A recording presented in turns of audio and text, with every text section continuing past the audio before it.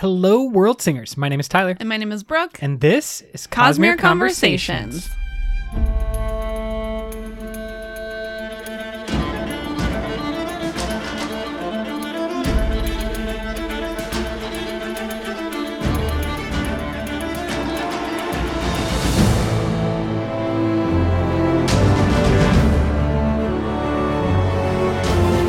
We are back for our much anticipated Words of Radiance reread part 1. Of course, this cannot be done in a single part. We're dividing it up once again. Seriously. First 3 parts of the book and the corresponding interludes, prologues we will be talking about. As I was taking notes for this episode of the pod, I was just absolutely stunned by how much happens in this book, and that was only parts 1 through 3. By the time you get to the end of part 3, the beginning feels like a dream. 3 books have already happened. Exactly. It's insane. However, before we just go down our nerd tunnel of Words of Radiance, we are going to tell you about the book that we're both going to be reading after we do our Oathbringer reread, because we are super fortunate that this episode of the pod is sponsored by another one of our favorite authors, Hank Green. Hank Green of the Brothers Green, Vlog Brothers. Brotherhood 2.0. CEO of Complexly. Yeah, he's got all of the different labels. He's like Khaleesi. He's just got a lot of titles. He's exactly like Khaleesi. 100%. But good. No comment on Game of Thrones. However, his new book is coming out on July 7th. It is called A Beautifully Foolish Endeavor, which is just gorgeous in and of itself. It is the sequel and the conclusion to his debut novel, which was a absolutely remarkable thing. And it is, honestly, it's probably one of my favorite books that I've read in the last 2 years. That's not a Cosmere book, exactly. Obviously. No disrespect. But the pod comes first. The Cosmere is our number 1. Obviously. OG number 1. However, highly recommend. Both an absolutely remarkable thing, and I am super excited to get the conclusion of that story in upcoming July 7th, A Beautifully Foolish Endeavor. It is an incredibly unique and fascinating and gripping story about a young woman who achieves internet fame, and there is a global crisis of contagious dreams. So, you know, if you like kind of want to get your pandemic fix, but without really being in a pandemic. Yeah, just with contagious dreams. It's a good way to sort of fulfill that need. And there are also mysterious robots. So, Carl. Just a little bit of everything. The hardcover, ebook, audiobooks, all available wherever books are sold. I think that now in this time, if you have the ability to support local bookstores, that is probably great. Totally. And there are some great online resources that will allow you to purchase from local small bookstores from the comfort of your home online. So give that a look. Look up A Beautifully Foolish Endeavor on July 7th. Right after you fund the Way of Kings Leatherbound Kickstarter, just hop on over, order A Beautifully Foolish Endeavor, and you're going to have a great day. That would actually be just an incredible series of days. Like, times may be tough, but there is just a lot of great content coming out. There's some good stuff coming. Yeah, there's no reason to think that we just live in eternal darkness, because we have the Lightweavers of the real world creating these gorgeous, fictional, but true-ish stories for us to remember why life is worth living. Okay, you have just called Hank Green a Lightweaver. Yeah, I did. We're going to have to get him to talk about his results from the Knights Radiant Order quiz that was released. I would be curious to see if he came back as a Lightweaver. I'm going to go out on a limb and say that Hank falls into like a Will Shaper category. I was just going to say that. This is the same debate we've had about Navani. However, yeah, you know what I'm saying. A Beautifully Foolish Endeavor from Hank Green comes out July 7th, 1 week from the day that this podcast drops online. All right, since Hank is now an official friend of the pod, we will send him and forward him a nice little link to the Knights Radiant quiz, and we'll get back to you on what Hank Green falls under. Okay, and now back to our regularly scheduled Words of Radiance. Dive in. What a beginning to a sequel to my favorite books. Like, I just can't. There's everything about Words of Radiance is amazing, and it's what kind of like solidifies how good Way of Kings is, because it continues that trend. You can have a one-off, you can have a great like first book in a series, sure. but then they can always fall off. That happens. Everyone knows those series when it happens. But Words of Radiance just seems to take all the things that I love. It takes it up a level. Yeah, for exactly. sure. And then just ramps it up. And we haven't even gotten to the conclusion. And yet I feel like we ended on such a high note at the end of that part 3. But as I said, like there are 3 or 4 different climaxes. Is that the plural? Yeah. I don't know. It is now. We just made it that. By the time you get to the end of part 3. I could go back and reread just the beginning of this book again and 100%. still be picking out little tidbits that I just missed from 6 days ago. Absolutely. So we have renamed the first section here of our podcast the can't wait section, or like the thing that you just have to talk about right now. What's yours? Okay. Now, I didn't wait. I've been talking about this long before the podcast. It's true. Was talking about this before I got there in the book in anticipation. You've been talking about this since before we even started like Way of Kings, basically. It's mainly the main thing.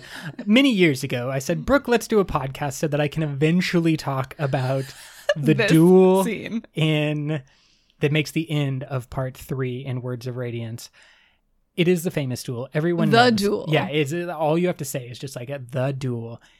Adolin, Kholin facing off against 4 shard bearers, joined both by Renarin and probably a slightly better join for the team, Kaladin. Road. I'm just saying, Kaladin showed his worth quite clearly, and the entire thing. But Renarin showed his bravery by coming into the dueling ring without even his shard plate on. That, my friends, is honorable and brave. Which is why, well, actually, we still don't quite know what his corrupted Spren is doing, but I still believe that the Spren is operating on principles of, like, you have to kind of be a good person. I agree. I hope so. Like, I don't want Renarin to turn into a villain or anything like that, because he's just, as you said, he's honorable and, like, a good-hearted person. The duel. The duel is the greatest thing in this book. It's maybe the greatest point in the series. And it is one of the most dramatic, well-defined scenes of this series so far. Like, it is just so easy to remember, pick out, point to. Everyone is going to know exactly what you're talking about. And, like, it is a visceral thing. Like how the Game of Thrones people, you could just like whisper like Red Wedding, and if you don't know what that means, I'm not going to spoil anything, but like you could just say it's exactly like that. Red Wedding, and people would be like, oh, they would have a reaction. That's how this duel feels to me in the Cosmere universe. It's just like, the duel, right? And everyone knows the duel.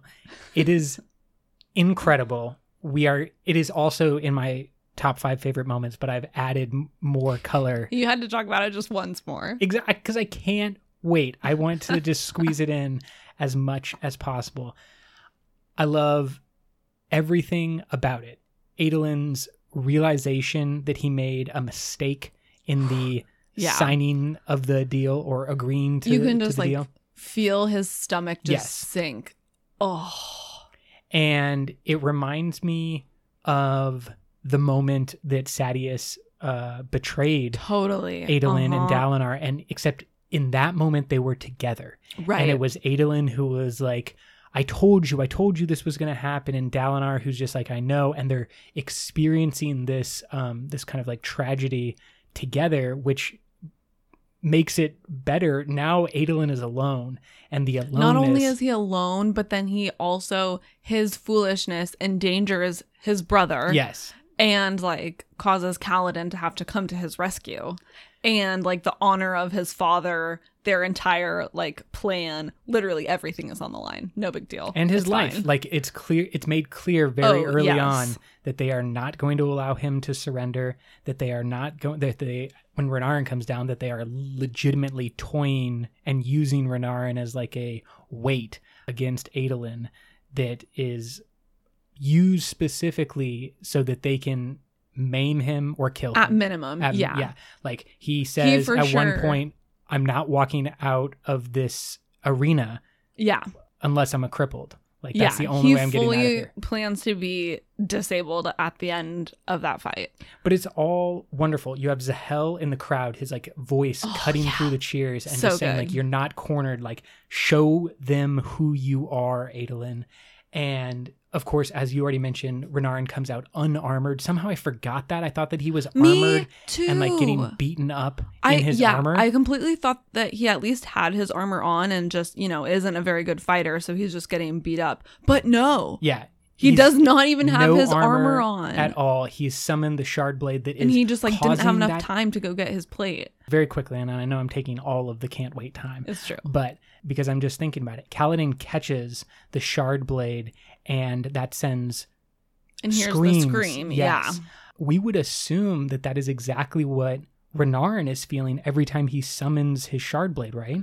Well, I Maybe think to a it's lesser hard extent. to say because we don't see it from Renarin's perspective. We don't know if he is actually bonded yet or if it's sort of the beginning stages, because like Kaladin sees Syl around far before he actually bonds her. That's a good point. So I think that we can guess that maybe the scream is a part of why Renarin doesn't like handling his shard blade. I think there is even a mention, I believe, earlier in the book where is. he grabs Adolin's blade from him and he kind of winces Blenches, yeah. when he grabs it. So I think that's a good guess, but I just think we can't say for sure. Anyways, Renarin just like always being super awesome throughout this first half of the book.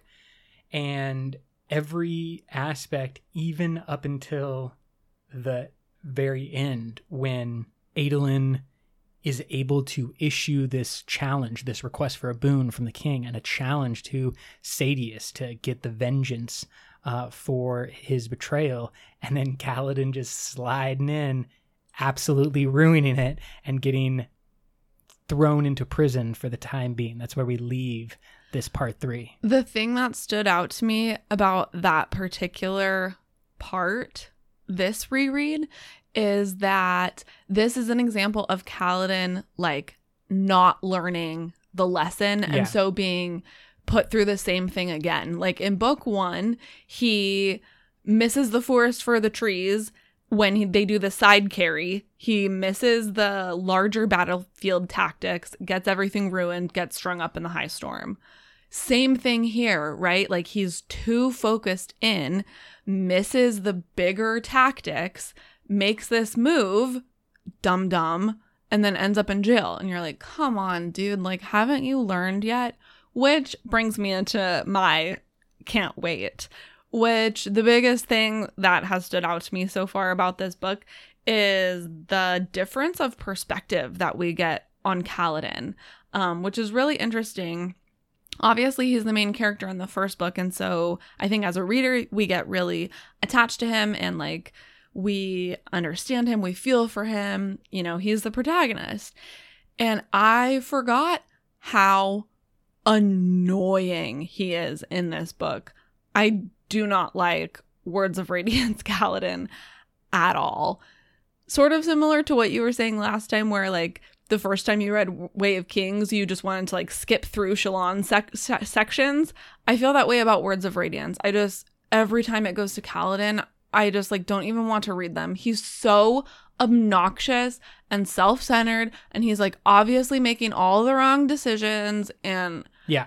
he's just depressed and annoying, and Oh my gosh. And I love that we sort of get that perspective from other people as well in this book. I think that is really what makes it key, is that you're not necessarily supposed to like Kaladin because he is not a very likable character. I mean, but we have just I simple love the things. difference that like you don't get that in the first book, of course, Exactly, because he's yeah. the main character and it's from his perspective. And it's so And much then in just this about book- like trauma and overcoming trauma.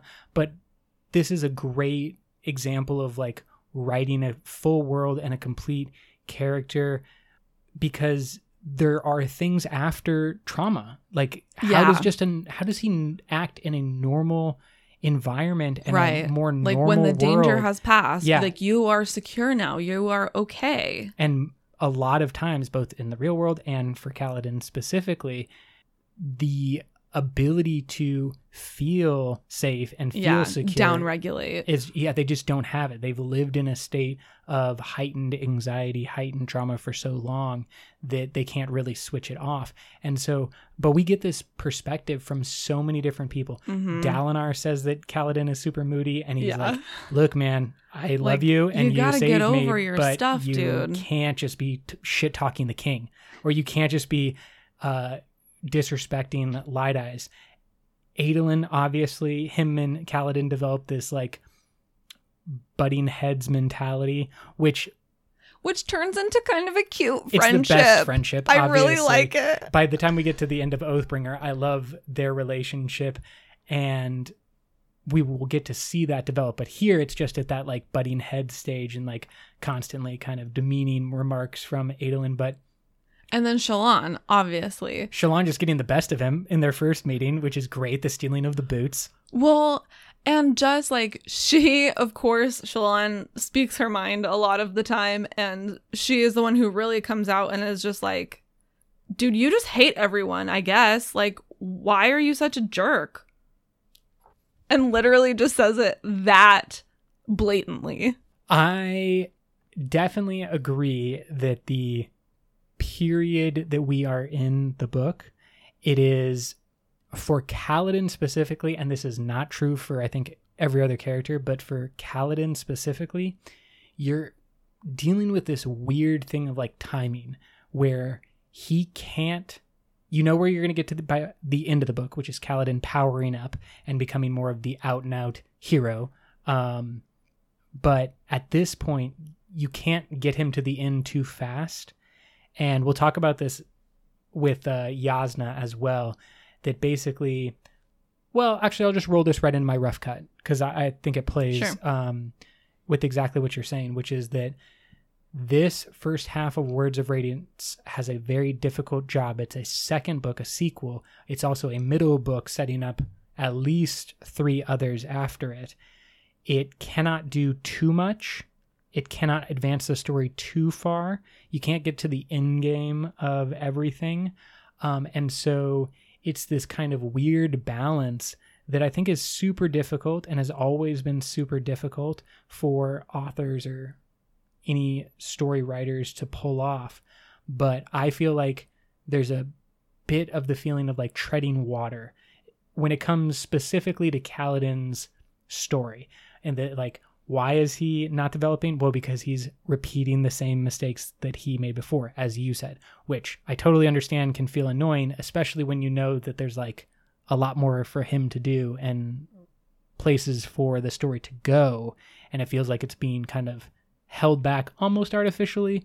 But to be honest, people don't always develop in a linear fashion. I mean, for sure. I'm just saying Kaladin is annoying AF in this book. I'd agree with that so far.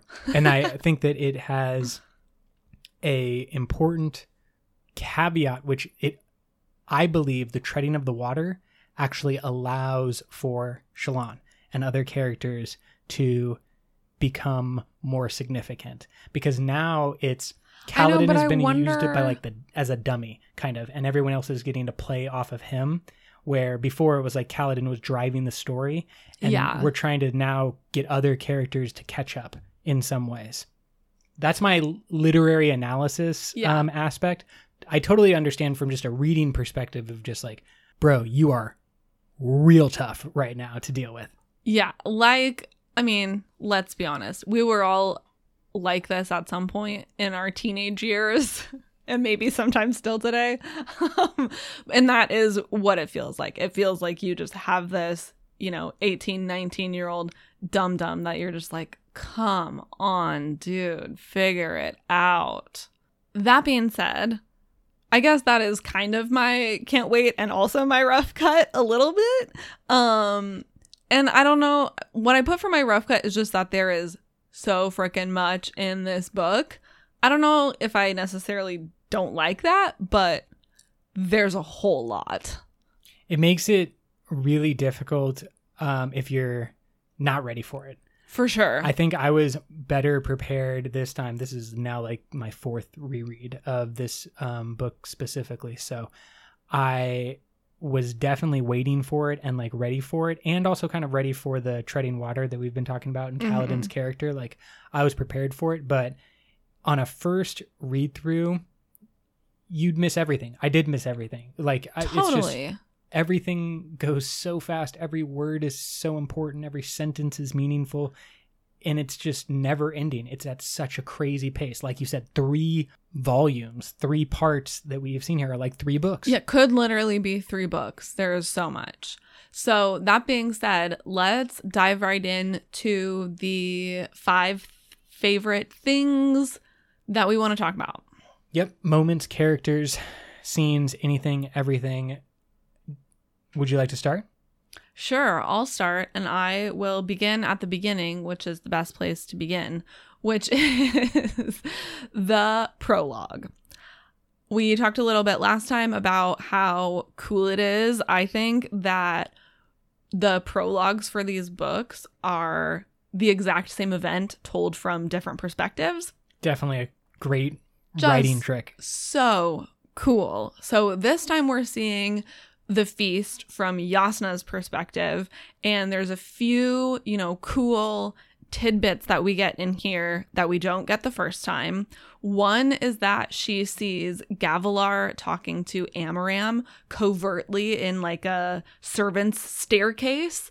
And we can kind of guess from that interaction that Gavilar is also a part of the Sons of Honor with Amaram. Have you given any thought to who's the chicken and who's the egg in that scenario? Is it Gavilar who was interested in the Sons of Honor? And I then think that so. Got Amaram in, or the reverse? I think Gavilar was first. Okay. Yeah. I tend to agree, but I've also just been like, because of Amaram's growing significance through Oathbringer, and because we still don't know a whole bunch about the Sons of Honor, I was wondering if he is like more significant and maybe brought those ideas to Gavilar. But you're probably right. Gavilar's probably the egg in that situation. Yeah, that's my guess right now anyway. There's also a mention that Gavilar has recently stopped wearing his shard plate, and I am wondering if that is an indication that he has perhaps become a Surge Binder of some kind. I certainly believe we have the word of Brandon that a Spren was interested in Gavilar, but that wouldn't necessarily mean that unless he had bonded a Spren by saying the first ideal. Which, I guess don't that think doesn't really make sense. It would require him to lose his shard blade until he made that first ideal. Sure. Anyway, that's just a little question to keep in your noggin as we continue to read through Stormlight Archive, is just, why did Gavilar not wear his shard plate anymore? Bigger sort of event here is Jasnah meeting with the assassin Liss, who also goes by the Weeper. Which is an awesome assassin name. Super cool assassin And hides the fact that she's a woman. No one knows her gender. She hides basically everything about her identity, including her gender, and the fact that she has a shard blade, which is what she uses to kill her victims, and she gouges their eyes out to hide their shard blade-ness. Certainly one of the most interesting and kind of corresponding things that are 2 assassins at this party, and Liss used to own Szeth. Yeah, and again, they are both here at the same time, supposedly independently, But I just think there's something going on at this event. I mean, obviously we know that, but there are just too many people with too many weird connections all in the same place at the same time. It's very suspicious. So do you think that suspiciousness leads to you feeling like there's an organizer who made all these things happen? Or is it like the event is super important? It's like gravity, like pulling them all there.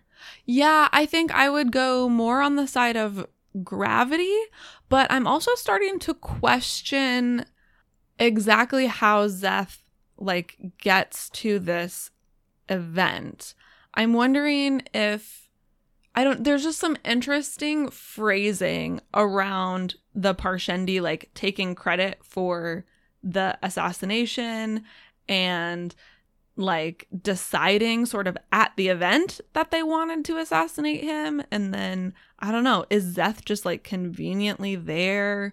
I'm wondering who Lys is, if she is perhaps another herald in disguise. Ooh. I don't know. I just think there's some funky stuff going on. Okay. Well, funkiness in a prologue is a great way to start off any book. And then speaking of heralds, lastly in this prologue, obviously we see Nalan and a second herald, possibly Kalak. We hear them talking about how Shalash is quote unquote getting worse. And they have noticed Szeth carrying Yezrian's honor blade, and they're both kind of like, what are we doing? Everything is out of control. Once again, it's a jam-packed book. That's the prologue we just talked about. It is crazy that all the things that you just mentioned are just the intro to this book. Not to mention Jasnah going to Shadesmar and like meeting her spren that she then bonds. Oh yeah, that was just Didn't even mention that, but that was just normal. Yeah. That's just a normal day just for Yaz. Run of the mill. Okay, for my first favorite thing, I think that the depth that we get to dive in and actually explore the Parshendi, who we come to know as the listeners, because we start to see things from their perspective more through Eshonai.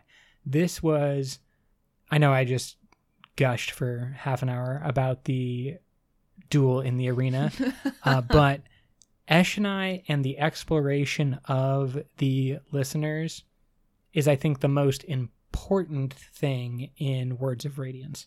Yeah, absolutely. The perspective that we get into their people and their culture is just indispensable to this book and obviously the series as a whole. When we find them, they are at the center of the Shattered Plains. Narak. And Eshonai says this about the people and place that the listeners now find themselves. Quote, "So now the ruins of her people made their home in the ruins of a dead city." End quote. Like, this is just dark. And then you start to realize very sad. that this war that has been going on for 5 years is really having an impact on their society. Like, the people are choosing to go into dull form, and we'll talk more about the forms, but basically they are choosing to abandon their own personalities. It's like their and version of being depressed. Kind of. They just like shut down, get into bed, and like do nothing. Basically, they just shut their prefrontal cortex off. Yeah, okay, that's a good way. Yeah, just keeping the bare minimum going on, and the dull form can blend in like the Parshen or the Parshmen do in human society. So they are basically just like prepared for their entire people to die, and Eshonai is just watching this, and they're trying to do things like create art and summon new forms, and Venli is doing the scientist thing. We know that doesn't work out well, but when we see this view from Eshonai's perspective, and we come to see her as more of a person in her own right. She's the adventurer and the hiker, in the regular world. She's the person who's doing the Pacific Crest Trail, the PCT, and like the Appalachian Trail. And she's like hiking Mount Everest and going exploring. And she has been subjected, forced, kind of like oppressed into this role of general of her armies. It's just so sad, and it's the same realization that eventually Kaladin is going to most embody when you just look around and you're like, oh, we are far more similar than we are different. Our differences are far smaller than we realize, and we probably shouldn't be fighting each other. Now, this all goes awry with the arrival of Stormform, and we'll talk about that more. But I really did have a view of the Parshendi as more like, I don't know what the correct word is, but like monstrous almost. Like they were more of like a nightmare Voidbringer-esque type of thing. Yeah, because they're completely different. So they are just this crazy, monstrous other of like, we don't even know what their they armor are, who grows they out are. of their skin, and they can jump over like gigantic chasms. They are weird singing and like chanting. And it was just like the first book. In my head, I had this vision of something that was more monstrous, and then maybe partially because there has been such great artwork that is depicted the Parshendi and people's interpretation and Brandon's interpretation, and like all of these commissioned works that are trying to show that the Parshendi are people maybe only like slightly different from the Alethi or anyone else across Roshar. They are not monstrous so much as just like any other group. They're just an outgroup. Yeah, they're just the people others. Trying to live their lives. Yeah, exactly. And like that is what was so meaningful to me in this first half of the book, is to see that before Stormform arrives and that all goes to shit. Like it was super valuable to see that, because they do become the monsters. And I think it's important to recognize that like they didn't start that way. Since we are on the topic of the listeners, I would love to go into the listener songs that function as the epigraphs in part 2. We get a bunch of pieces of the listener songs, particularly one that describes the different forms. And this is one of those things, little things that is packed into this book that gives us so much information in like such a small thing. I've been just like reading and rereading the epigraphs at the beginning, trying to like parse out what they could potentially mean for the Stormlight Archive. I will start with mediation form. Quote, "When used by the gods, it became instead form of lies and desolation." End quote. Which is like very on brand for politicians. And just like, is this the thing that brought about the desolations? Like, I don't know. Crazy. I certainly think that there is something to say about the form of lies that this becomes. And it's just like, now the more, we'll call it just like pure, nice Parshendi get a little drop of that like Alethi Machiavellian nature. Yeah. And they're just far more willing to spin lies. Play politics. Yeah, exactly. Yeah. Secondly, storm form. Obviously, we end up seeing this in the book. Quote, though its coming brings the gods their night, it obliges a blood-red spren. Beware its end. End quote. And that's like perfectly setting up the horror of what storm form is, which is a form that allows the spren of odium to take hold in the listeners. And so it's just depicting what's going to happen to Eshonai before we even get anywhere close to that. Night form, quote, predicting what will be, the form of shadows, mind to foresee, end quote. Super interesting. They apparently have a form that can see the future. I wonder if this form uses the same spren as the Truth Watchers. And I would be super interested if it is susceptible to the same corruption that the Alethi are so afraid of. Right. I And mean, maybe- that's the whole thing, right? Is Eshonai's biggest resistance to even trying Stormform is that a seed of their mostly forgotten history that has survived says, do not seek these forms of power. They Yeah. are dangerous. Exactly. And certainly we know that Stormform is, and others probably present similar dangers. Smoke form is actually mentioned twice, once at the beginning of chapter 25 and once at the beginning of chapter 30.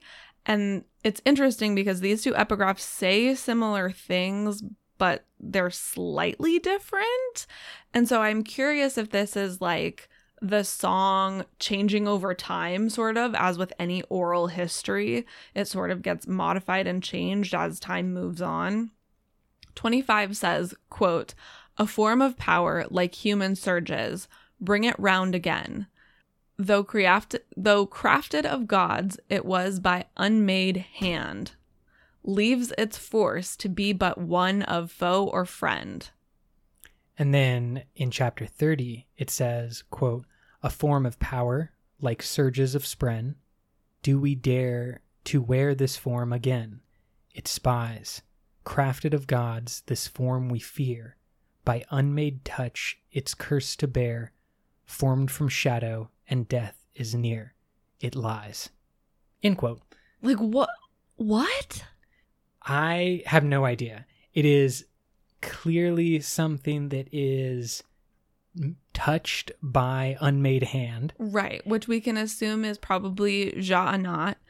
who is Crafted of the gods is like corruptor. something similar, like crafted of the gods done by unmade hand.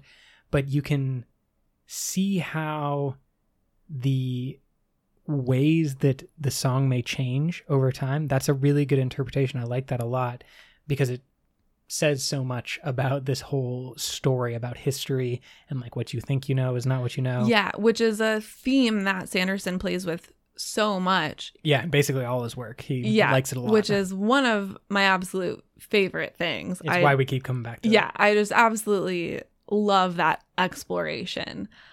And then we also hear through these songs that a sort of timeline. The listeners found their gods after the Spren betrayed them and started doing the hell bonds with humans. So that tells us a little bit about who their gods might be. And then in chapter 34, the epigraph says, quote, our gods were born splinters of a soul, of one who seeks to take control, destroys all lands that he beholds with spite. They are his spren, his gift, his price. But the night forms speak of future life, a challenged champion, a strife even he must requite. End quote. So do we think that challenged champion is Dalinar? Or like... I mean, clearly it's speaking to the same sort of myth or legend of Odium facing down a champion at some point, and that is the best way to go about trying to defeat Odium. I'm curious if this means that the champion will be a Parshendi. Venli, maybe? I Or don't something? know. I don't know. It's very interesting. There is this weird thing that we know about Rhythm of War. I don't think this is a spoiler to say or anything because it's not accurate anymore, but that Eshonai was far more like planned to be part of this Rhythm of War. Yeah, it was supposed to be her Her book. book. And then it became something like Venli in the present and maybe Eshonai flashbacks or something like that. We know that it's now been divided between the two of them. Yeah, so I'm just super curious. We have this character of Eshonai that I was just talking about, and we are learning so much about the listener culture. I wonder if there was a shift in Brandon's mind about where the story was going to go. Instead of following Eshonai, he actually let her. Yeah, this is a spoiler because this whole podcast is about spoilers. Yeah. But Eshonai dies at the end of Words of Radiance, and so Venli can then kind of arise and take her place. Who knows if that was always planned? I don't know. Brandon will hit us up. Again, huge friend of the pod. Another of my favorite things about Words of Radiance is Shallan. Oh, yes. Shallan, as you mentioned, was not my favorite part of the first book. I thought that her character was interesting and like worthy of development, and then this is where all the development happens. The way that she develops in this book is incredible. 100%. It is just from the very beginning when Jasnah and Shallan are like on the boat and she's getting more information about the surges and the powers, to her trials of getting to the Shattered Plains and like dealing with thieves and murderers and rapists and all this bandit stuff. And then she gets to the war camps. She is playing the political game, the game of the Ghostbloods. All of this stuff is just so much, so fast. Plus her flashbacks. And then like, that's the you thing. add the flashbacks in on top like of it. There's everything that happens with her in the present, which is a lot. And then on top of that, we are getting a ton of information about her backstory. It definitely, to me, feels like this is why Kaladin is kind of treading water as a character and kind of repeating his like pattern. Make room for Shallan. Exactly. Step aside, bridge boy. Exactly, because Shallan is stepping up to the table, and it is wonderful. I love how she learns from and then handles Tin. I love how as she develops, Pattern is also developing, and Pattern becomes hilarious. Pattern is so funny. Everything that Pattern says by Oathbringer is like a laugh out loud line, and now you like start to see him like, it literally feels like someone figuring out a joke, and he just loves it, and then we'll just make sarcastic and witty and funny comments just from here until we get back up to the present day. And I love it. I love even the kind of meta nature of this, because Shallan steps in. This is really her Veil role, right? She is like creating the character of Veil that is helping Shallan get through these circumstances. Yeah. And that's who we are starting to see right now. And we get a little bit more of like Brightness Radiant by the end / Oathbringer. But these kind of like characters that are going to become or personalities that are going to become really important to Shallan, we're starting to see them develop. And she's using her powers as a light weaver really for the first time, sneaking into places, wearing different faces. She reminds me of Arya Stark from Game of Thrones in that way.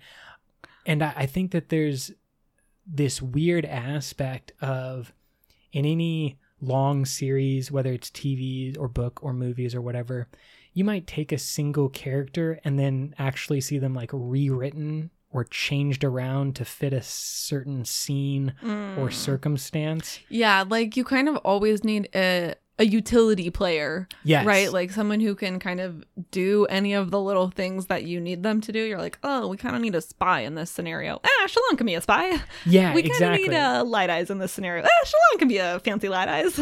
And that could be what it feels like. It could just, like Shallan, she just like does whatever Brandon needs her to do. Right. But the way that he writes it is both true to the world and true to the character of Shallan.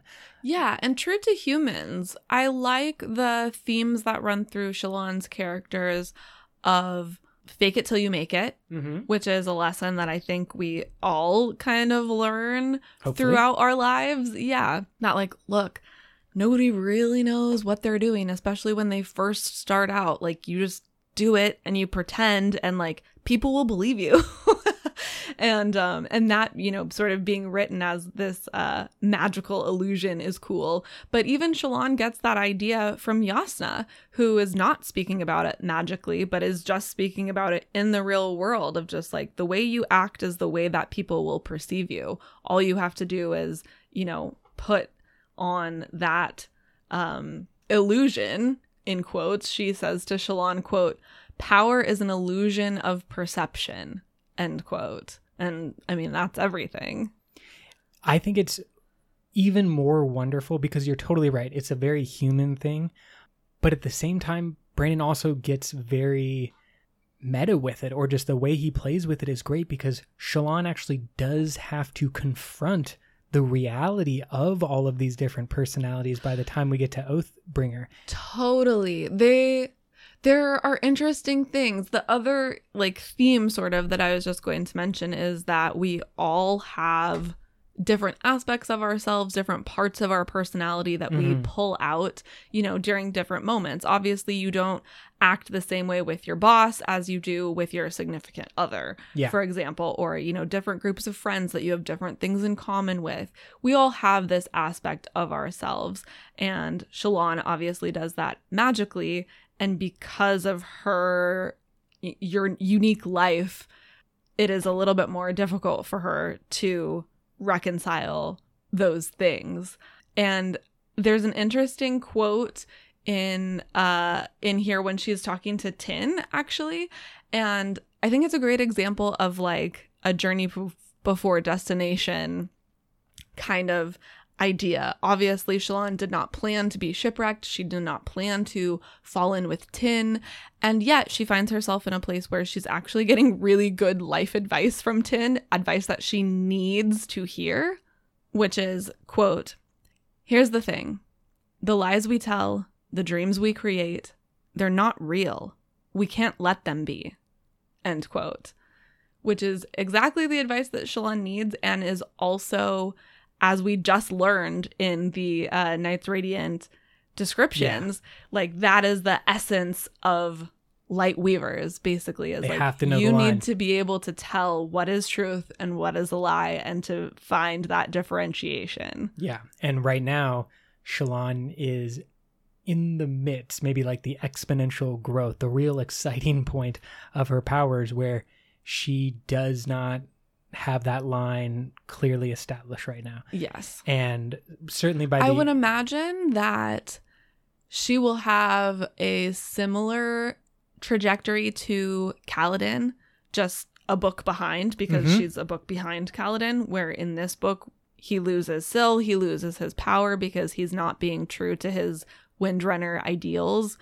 I could see that happening in book 4.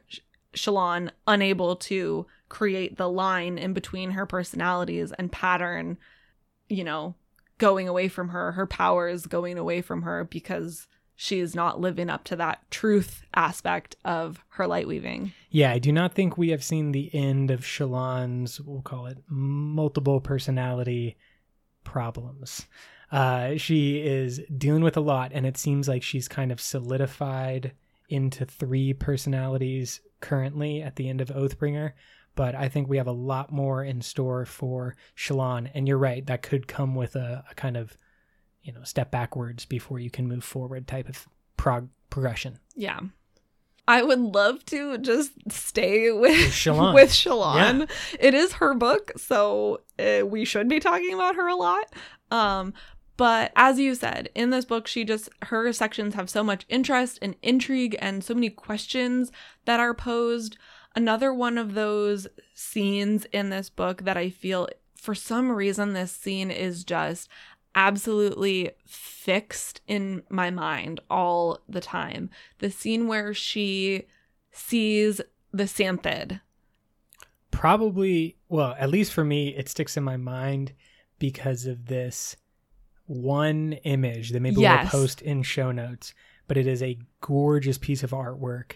And once I saw that, and the scale and kind of scope of how they drew the Santhid so much larger than Shallan, which it is as written, but the way that it was drawn just makes it feel like, I don't know, the lion turtle from the Avatar world meeting like tiny little Aang. Like that's what I see as just like this creature of unimaginable size and power and age and all this stuff, and then this one small little human, just like the size of the eye is what... Not even the eye, like the pupil. Yeah, exactly. Yeah. And so it's just an iconic scene that I would say, you know, if ever there is any type of film or television show that deals with the Stormlight Archive, I can't wait for that one. As much as like I'm waiting for the duel, I also just want that scene with the Xanthan. Yeah. The way that it's written just gives you this beautiful like snapshot in your mind and evokes this sense of wonder and adventure that is really awesome. I just have like I pulled out a few tidbits from Shallan's scenes here that I just want to highlight quickly. To your point in our last episode about everyone in Shallan's family thinking that they are the only normal one, there is a great quote for this in Words of Radiance.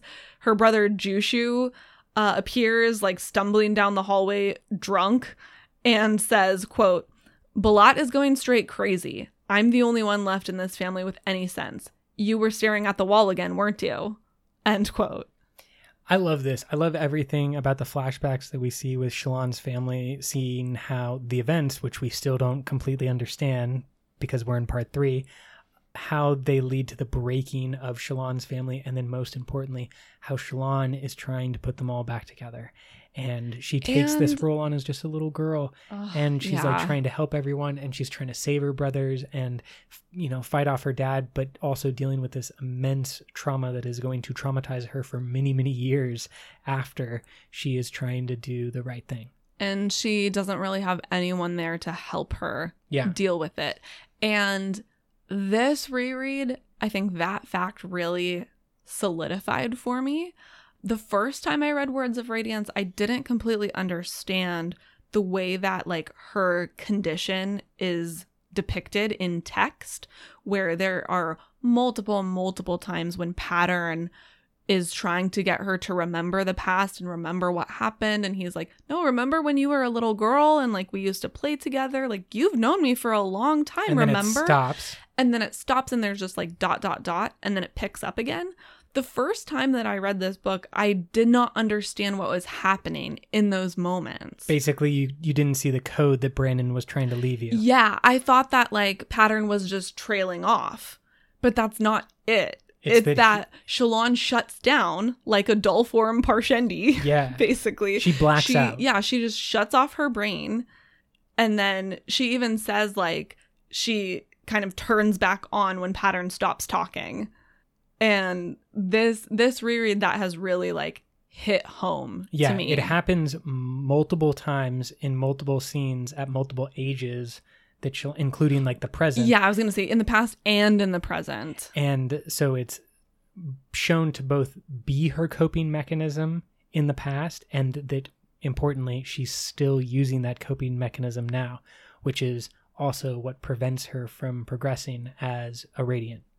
Sort of on that tangent as well, she interestingly refers to her shard blade many times as her mother's soul. I do not understand this. Which I don't understand. And I just think it's really interesting. And I want to know what that is all about. I have to think that it is got to be some clue about the shard blades taking and holding onto the soul, maybe I in agree. the gem, like that the, you know, in the pommel of the shard blades. And so like there's always this thing about shard blades and like what it means to bond a shard blade, and it's like kind of shrouded in secrecy because not that many people have shard blades. But like I've always kind of thought that hemalurgy was somehow involved, that it was something about like taking and absorbing part of the soul. Yeah, you're like bonding it to your spirit web in the same way that hemalurgy would sort of tack something onto your spirit web. Mhm. So I think that they are related. And interestingly, this is a side point, but I'm going to say it anyway. Adolin has a very interesting intuitive understanding of shard blades, which I think contributes to his prowess in dueling. But he mentions when he is practicing with his shard blade one day that when you bond a blade, it becomes part of your soul. And he's not saying this because it's like well known. It's just like something that he feels. But I think he is absolutely correct. And so I kind of wonder if you're able to do that in a quote unquote cooperative or like peaceful way where you're bonding the blade and it becomes yours to wield. Maybe the not peaceful way that shard blades do that is by cutting through things and taking out their soul, removing their soul. I think that it's like that she believes, she feels that her mother's soul is still in like that blade. Trapped in the blade. Yes. Yeah. It's very interesting. I do feel like she's having some kind of insight into what the mechanics of shard blades are. She also sees it as like a blindingly brilliant light, which no other character, not even, Kaladin or current Radiance, mention. So there's something super interesting going on there that we don't quite understand yet. Along with this, some other sort of unique abilities that Shallan appears to have. There is one point when she is sort of therapeutically drawing, and she just happens to draw the ship's crew, like, climbing out of the water onto the shore. And, like, she basically sees that some of them have survived and are alive. And she thinks that she's like, oh, I'm just feeling bad and like missing them. That's why I drew that. She flips the page and then she draws again. This time she draws what we can assume is Shalash smashing a statue. And she doesn't really understand why she's drawn that. And I'm curious, like, why does she have this kind of clairvoyant power? There's obviously something happening here where she is able to like scry and see things that are happening in other places. And is that part of her illumination surge, perhaps? I would think that this has to be a maybe resonant point between her powers, or because like drawing is also part of her thing that's like weirdly connected. Mm-hmm. I just have to think that what she is doing is not foresight. No, she's not seeing the future. She's seeing the present. Exactly. Something. So it would have to be. She's seeing through space, but not through time. Shadesmar is my answer. Is that her artwork partially comes through Shadesmar? Is that she is not drawing only in the physical realm, is that she's capturing something about a stamp in the Emperor's Soul. She is capturing something true, and it's like going through all three realms. And so her ability to see into Shadesmar is the way that she could conceivably see another place at the same time. But I wonder if that is connected to the surge of illumination. It is like casting light on things that would not normally be seen. It, I think, might be the combination of powers. Maybe. Is that like they have to, the Else Scholars wouldn't be able to do this even if they were a great artist. Mm-hmm. That it might only be because it's Else Scholars share one of their surges with Lightweavers, and then Lightweavers share one of their surges with Truth Watchers. Yeah. So, and illumination is the surge that they share with the Truth Watchers. So I would think it's the thing that is only unique, can only be done by Lightweavers, is this concept of like viewing right now through Shadesmar to somewhere else. So then are Truth Watchers only seeing the future? I would think so. Lightweavers can only see the present? I would think that is something closer to, how it operates. Obviously, we're speculating because we don't know a lot. What a freaking useful skill that she never comes back to. Like, this would be great during a battle. Can you tell us what the enemy is doing, Shallan? I actually do think she comes back to it. It's just not in the parts we've gotten to yet. This is the map drawing of Shallan, how her ability to remember the things that she like takes a snap photo of, and then how she navigates them out of the... Yeah, but that's closer to just sort of her regular quote unquote. That's what I don't think it's regular. Amazing drawing ability. Yeah, but that's not seeing into other places.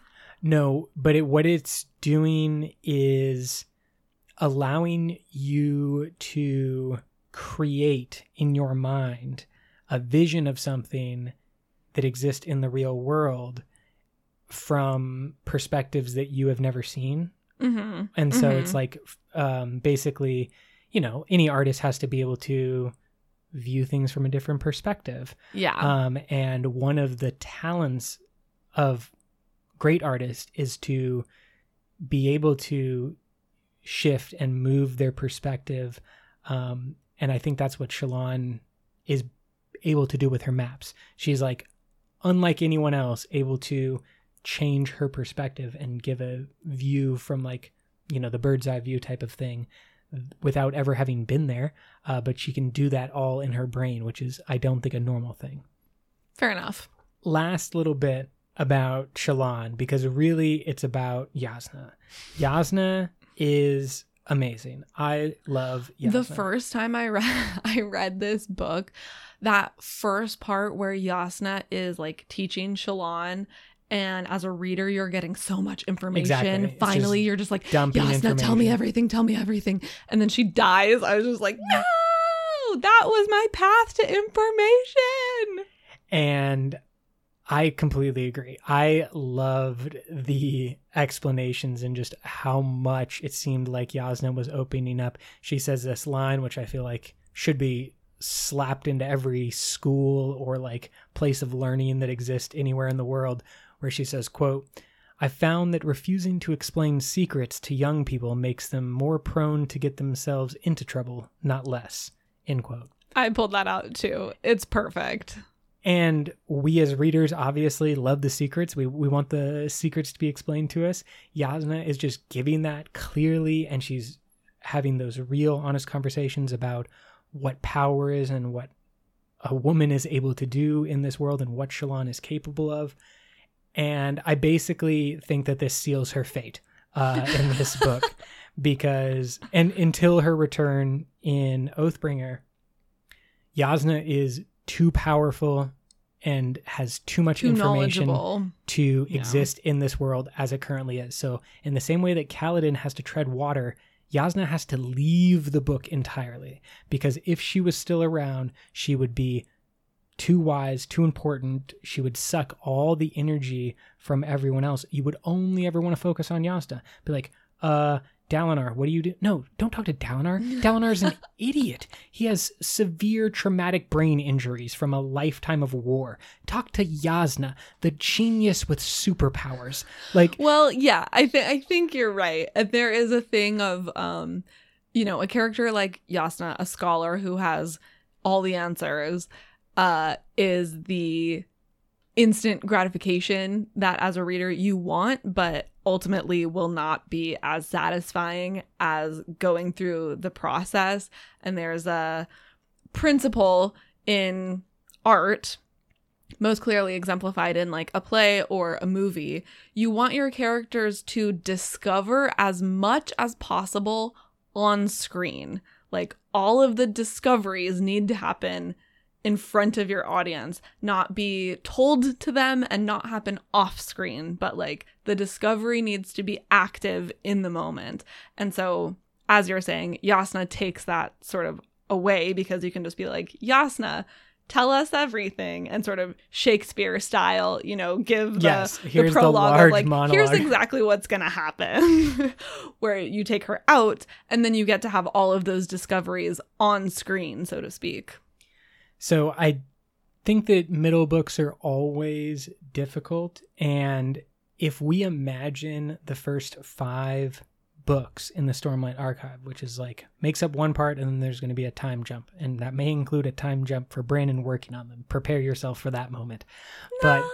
But what I think is happening in each of the individual books, part 1, 2, 3, 4, and 5 is also happening in the Stormlight Archive as a whole, in that books 1, 2, and 3, like we just talked about, are going to be a lot of setup, and then books 4 and 5 are going to be the Sanders avalanche. Yeah, totally. So you got to save your avalanche pieces like Yasna for the end game, those books 4 and 5, because now she is queen of Kholinar and is probably the most powerful woman on the planet. Yas queen. Yes, indeed. Yasna forever. Okay, we have talked about the duel, which obviously is a big climax. However, I completely forgot about another huge climax until I was taking notes for this podcast episode, which is, remember that huge battle between Szeth and Kaladin? And Dalinar and Adolin. Yeah. Remember when remember Szeth that? clearly destroys Haber's legs and kills several people, and then Dalinar last claps his shard blade. It's an incredible sequence of events. Adolin, and it's just like, the amazing dueler, is just made a fool of. Kaladin's arm gets sliced through and heals it. He gets a shard blade wound, by the way. Remember that? And then he heals it. No, I don't. And because then he that was falls out of a building and survives. There is so much craziness that this crazy epic fight and battle just like it gets lost. By the time the duel comes around, you've forgotten about it. What? And it's very important too because it begins Kaladin and Adolin's new relationship of like grudging respect. We see it when Kaladin is training on with Zahel with the shard blades, and Adolin, who always like, you know, is quick to jibe and quick to insult Kaladin, just looks at him, nods, and like they move forward because they both got their ass kicked last time and they can't happen again. And so you're going to train. On the subject of Kaladin and Adolin's totally cute, somewhat bromance. Oh, don't even say somewhat. Like, there are a lot of people who want the throuple to happen and just go full Adolin, Kaladin. I think they're called a triad. Oh, triad's nice too. Yeah. That's not bad, but I'm going with throuple. Okay. Because it's ridiculous. And that's a gross word. It is a gross word, and that's why it needs to exist. Because the throuple of Kaladin, Adolin, and Shallan may happen, I don't not hate it. happen. They could have a threesome. They could have a throuple, a full relationship. I have no problems with this. I just want them all to be happy together. Anyway, this epic battle with Szeth is the thing that solidifies Adolin's intuition that there's something weird about Kaladin. And there's a super funny conversation that they have later on when Adolin is like, yeah, it's, you know, do the thing, right? The thing? And Kaladin's just like, you don't know what you're talking about, do you? He's like, no, the thing. You know, the thing that you do with the stuff. Another just quick thing that I want to pull out of this epic battle is that final moment between Szeth and Kaladin, this sort of heartbreaking realization of Szeth that he has been named truthless in error, that like his entire life, all of these atrocities that he has committed are for naught, basically. I mean, he's having the Wandersail moment. This is what we talked about last book. And Szeth's realization is what the people of the island had when they realized that the king was dead long ago and that all the atrocities that they had committed were at their own hand because of their own choosing. But to a certain extent, like, he really is the victim. He's a victim, yes. He says here, like, I told them this and they told me that I was lying. Yeah. They told me that I was truthless. Like, they gaslighted me, basically. And, like, I knew it. And that is super sad, but I also think that the story of the Wandersail is specifically there to enforce the idea, or at least introduce the idea, that decisions are the things that are important. And Szeth was gaslighted. That's exactly what happened to him. and his decisions that he made are still his to bear. It's like what Dalinar says in Oathbringer. You cannot have my pain. Like, this isn't anybody else. Szeth's going to have to bear the atrocities that he committed. And that's probably going to be parts of Rhythm of War and this final part of the Stormlight Archive is like, how does Szeth process this? And that's what I think. And as we've talked about, that is sort of his fatal character flaw that we have seen so far, is that even after this realization, even after he is on the path to becoming a Knights Radiant, he is very quick to give up his own personal responsibility. He is very quick to give up his agency to other people. I think it's probably an aspect of dealing with his trauma. And it's just like his thing that he is quick to do is just like to give responsibility to someone else. Oh, Nail, you'll take it. The Skybreakers will Dalinar, take it. Dalinar, you'll take it. And I think what Szeth and Kaladin just need to like get a therapist together, sit down and be like, hey man, you really need to stop taking responsibility for literally everything in the world.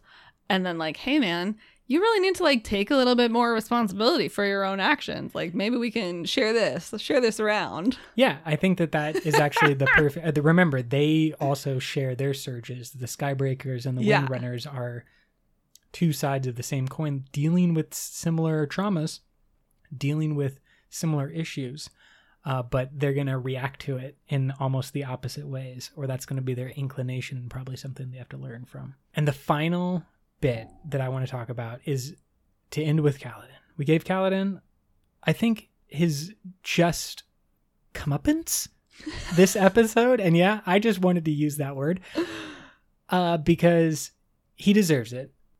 But are we going back to the duel? Of course we're going back to the duel. We started with the duel. We haven't talked about it enough. With the duel. I'm not going to go into it like I did last time. All I'm going to say is that from Kaladin's perspective, what we see towards the end of part 3 is some brilliant writing from Brandon. This is like the thing that other authors just either get or they don't. They're just able to do it or they're not. And most of them, no disrespect to great storytellers, most of them are not able to do this, because what Brandon does with intercutting the moment of Shallan as Vale and Kaladin running through the chasms, where he is learning to like be a Windrunner, and he's jumping around and he's just like, I have to have no fear, and it's all being interspersed and cut so that they are having this growth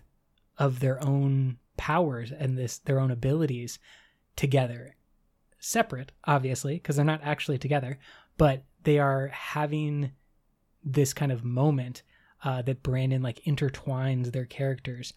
I just feel it's really great, and that's what happens to Kaladin right before the duel, is that running through the chasms, you know, on the walls or whatever, and he like finishes and uses up a bunch of stormlight, and Syl's just like, that was great, right?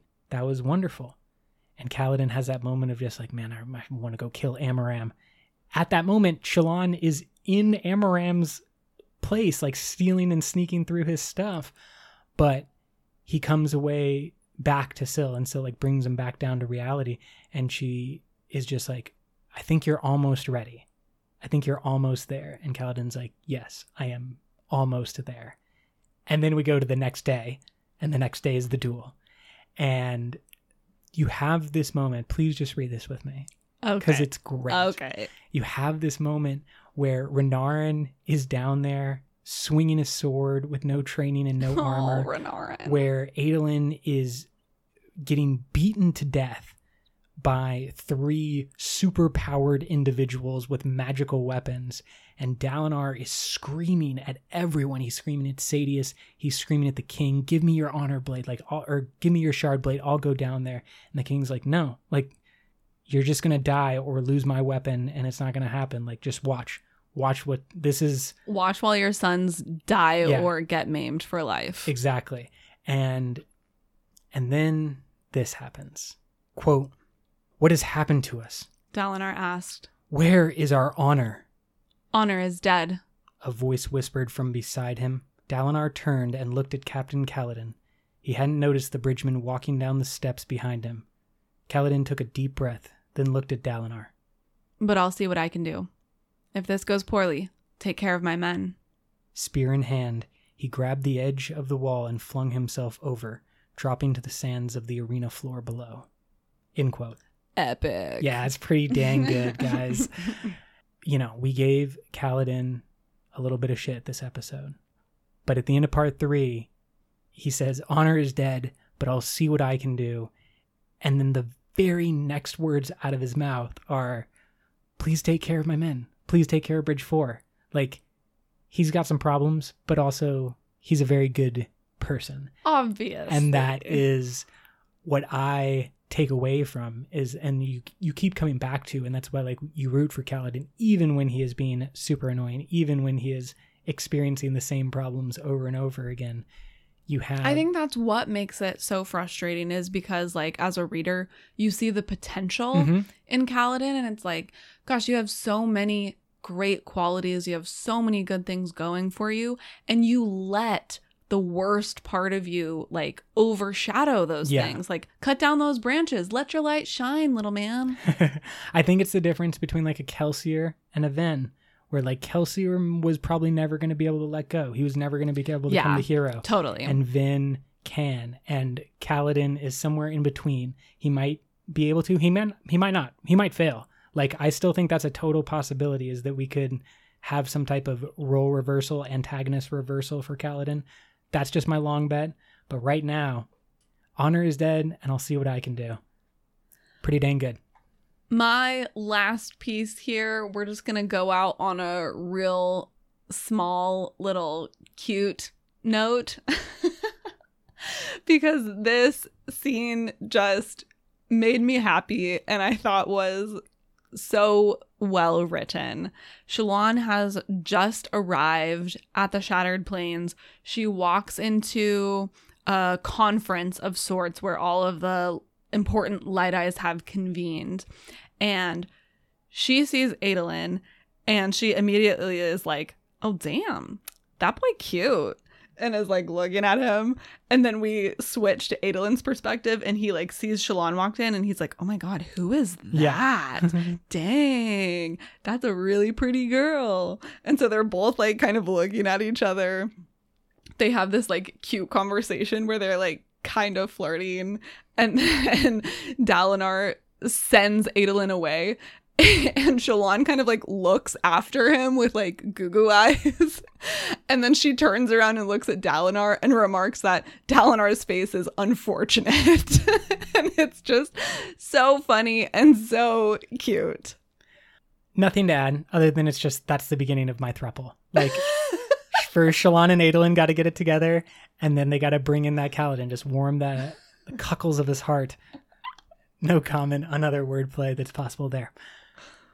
Let's go to some Cosmere connections, because we have one big thing pointed out that should be the hint that anyone needs, or should be the only hint that anyone needs, but there have been a lot for our man Zahel, and in this one we find out something specific, which I think is really important.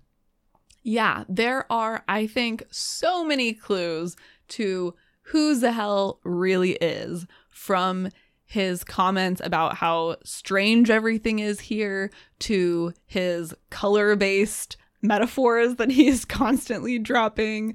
We can tell pretty quickly that Zahel is Vasher.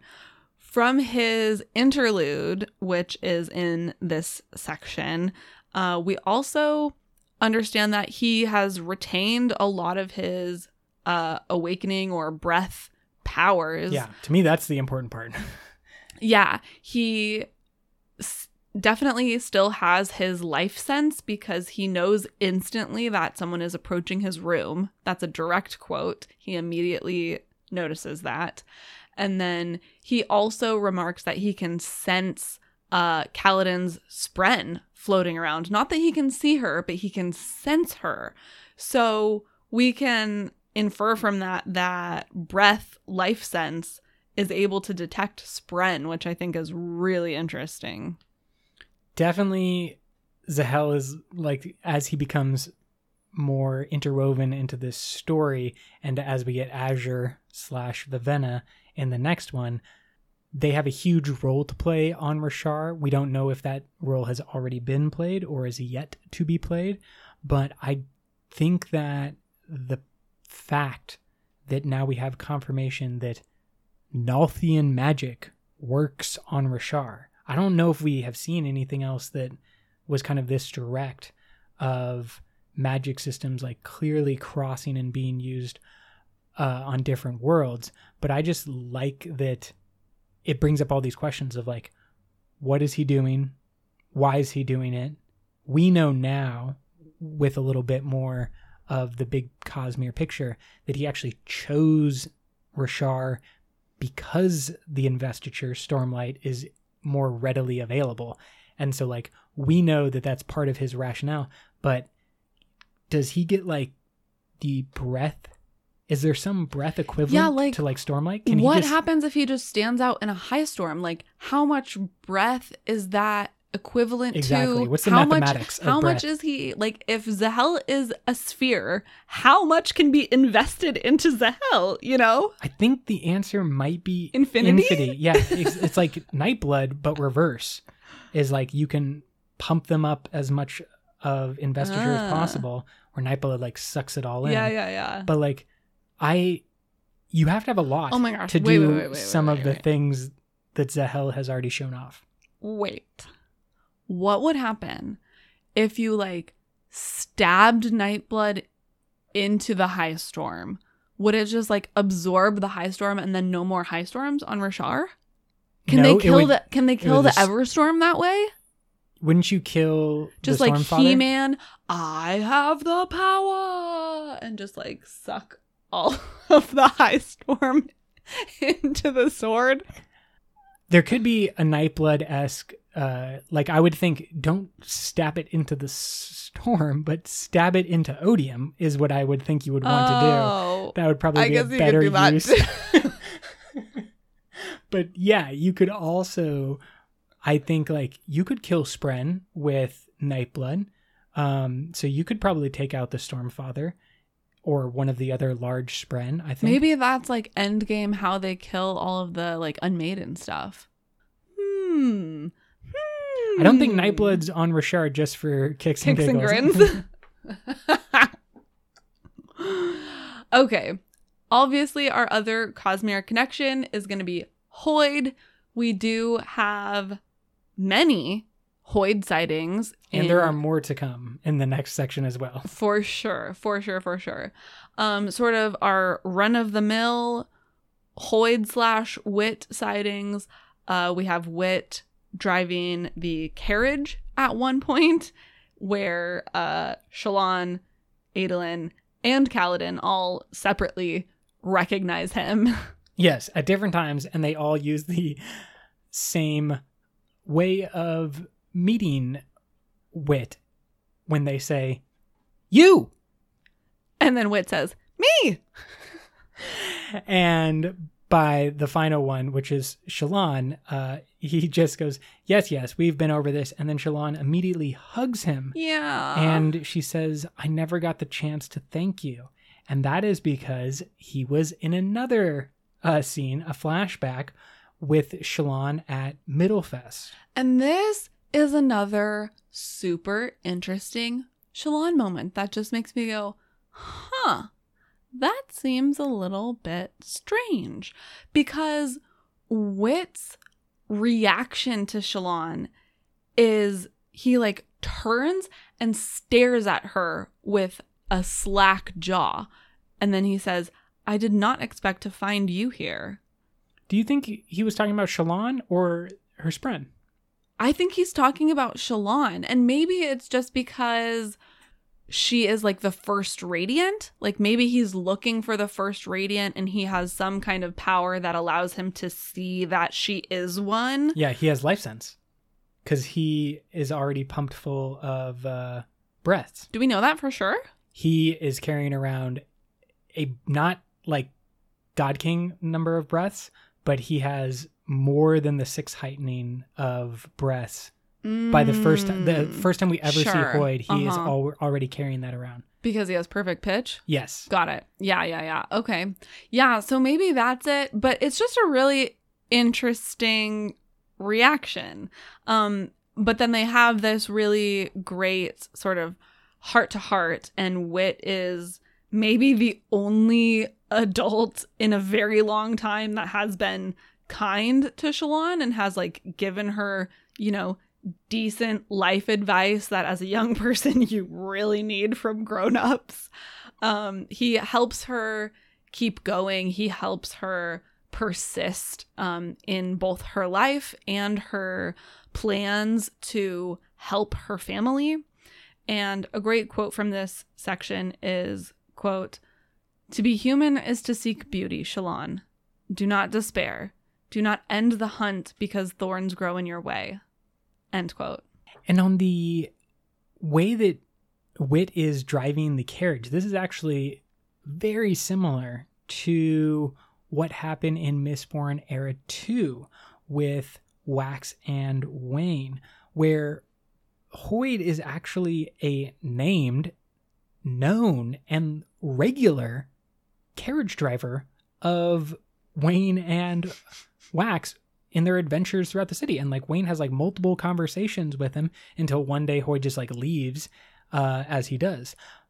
But because of the importance of Hoid in Mistborn Era 2, I was just doing some research, and he shows up in all these really important moments in ways that he only does that we see on Rashar. Like we only get him interacting as much on Rashar as we see in Mistborn Era 2. Someone pointed out that Harmony specifically asked for, in the letters that we see in Oathbringer, for more communication and possibly cooperation from Hoid. He basically said, like, I'm interested in what you have to say. Oh, yeah. But I don't trust you. What if the way that Hoid decided to prove his trust was to help his Wax character do all the things that Harmony wanted to do? Yeah, no, I think that's a great call. Especially, we know that Harmony has a non-interventionist philosophy. He does not want to really act in any way to influence things for better or for worse. Hoid, on the other hand, does not have that philosophy. But he can use Hoid as his sort of tool. Tool can be his man on, or Hoid can be his man on the ground to help things along in the way that they need to be helped. I think that is a great place to call it a day. We are going to come back next time, finished Words of Radiance. We'll close off all of our thoughts for parts 4 and 5 and the interludes. And the epilogue and the end note. And the Ars Arcanum, as we always do. It's all spoilers all the time here. We really appreciate everyone for listening. We ask now in this time of summer to celebrate the Cosmere, celebrate yourselves, celebrate us, and leave us a rating or review on any of the services that you use. It helps a bunch create new listeners. With Rhythm of War imminently coming out and so many cool Cosmere things happening, there are definitely new Cosmere fans joining the fandom all the time, and your reviews and ratings on any of your podcast platforms will help those people find their way to their online community. Until next time, life before death, strength before weakness, journey before destination.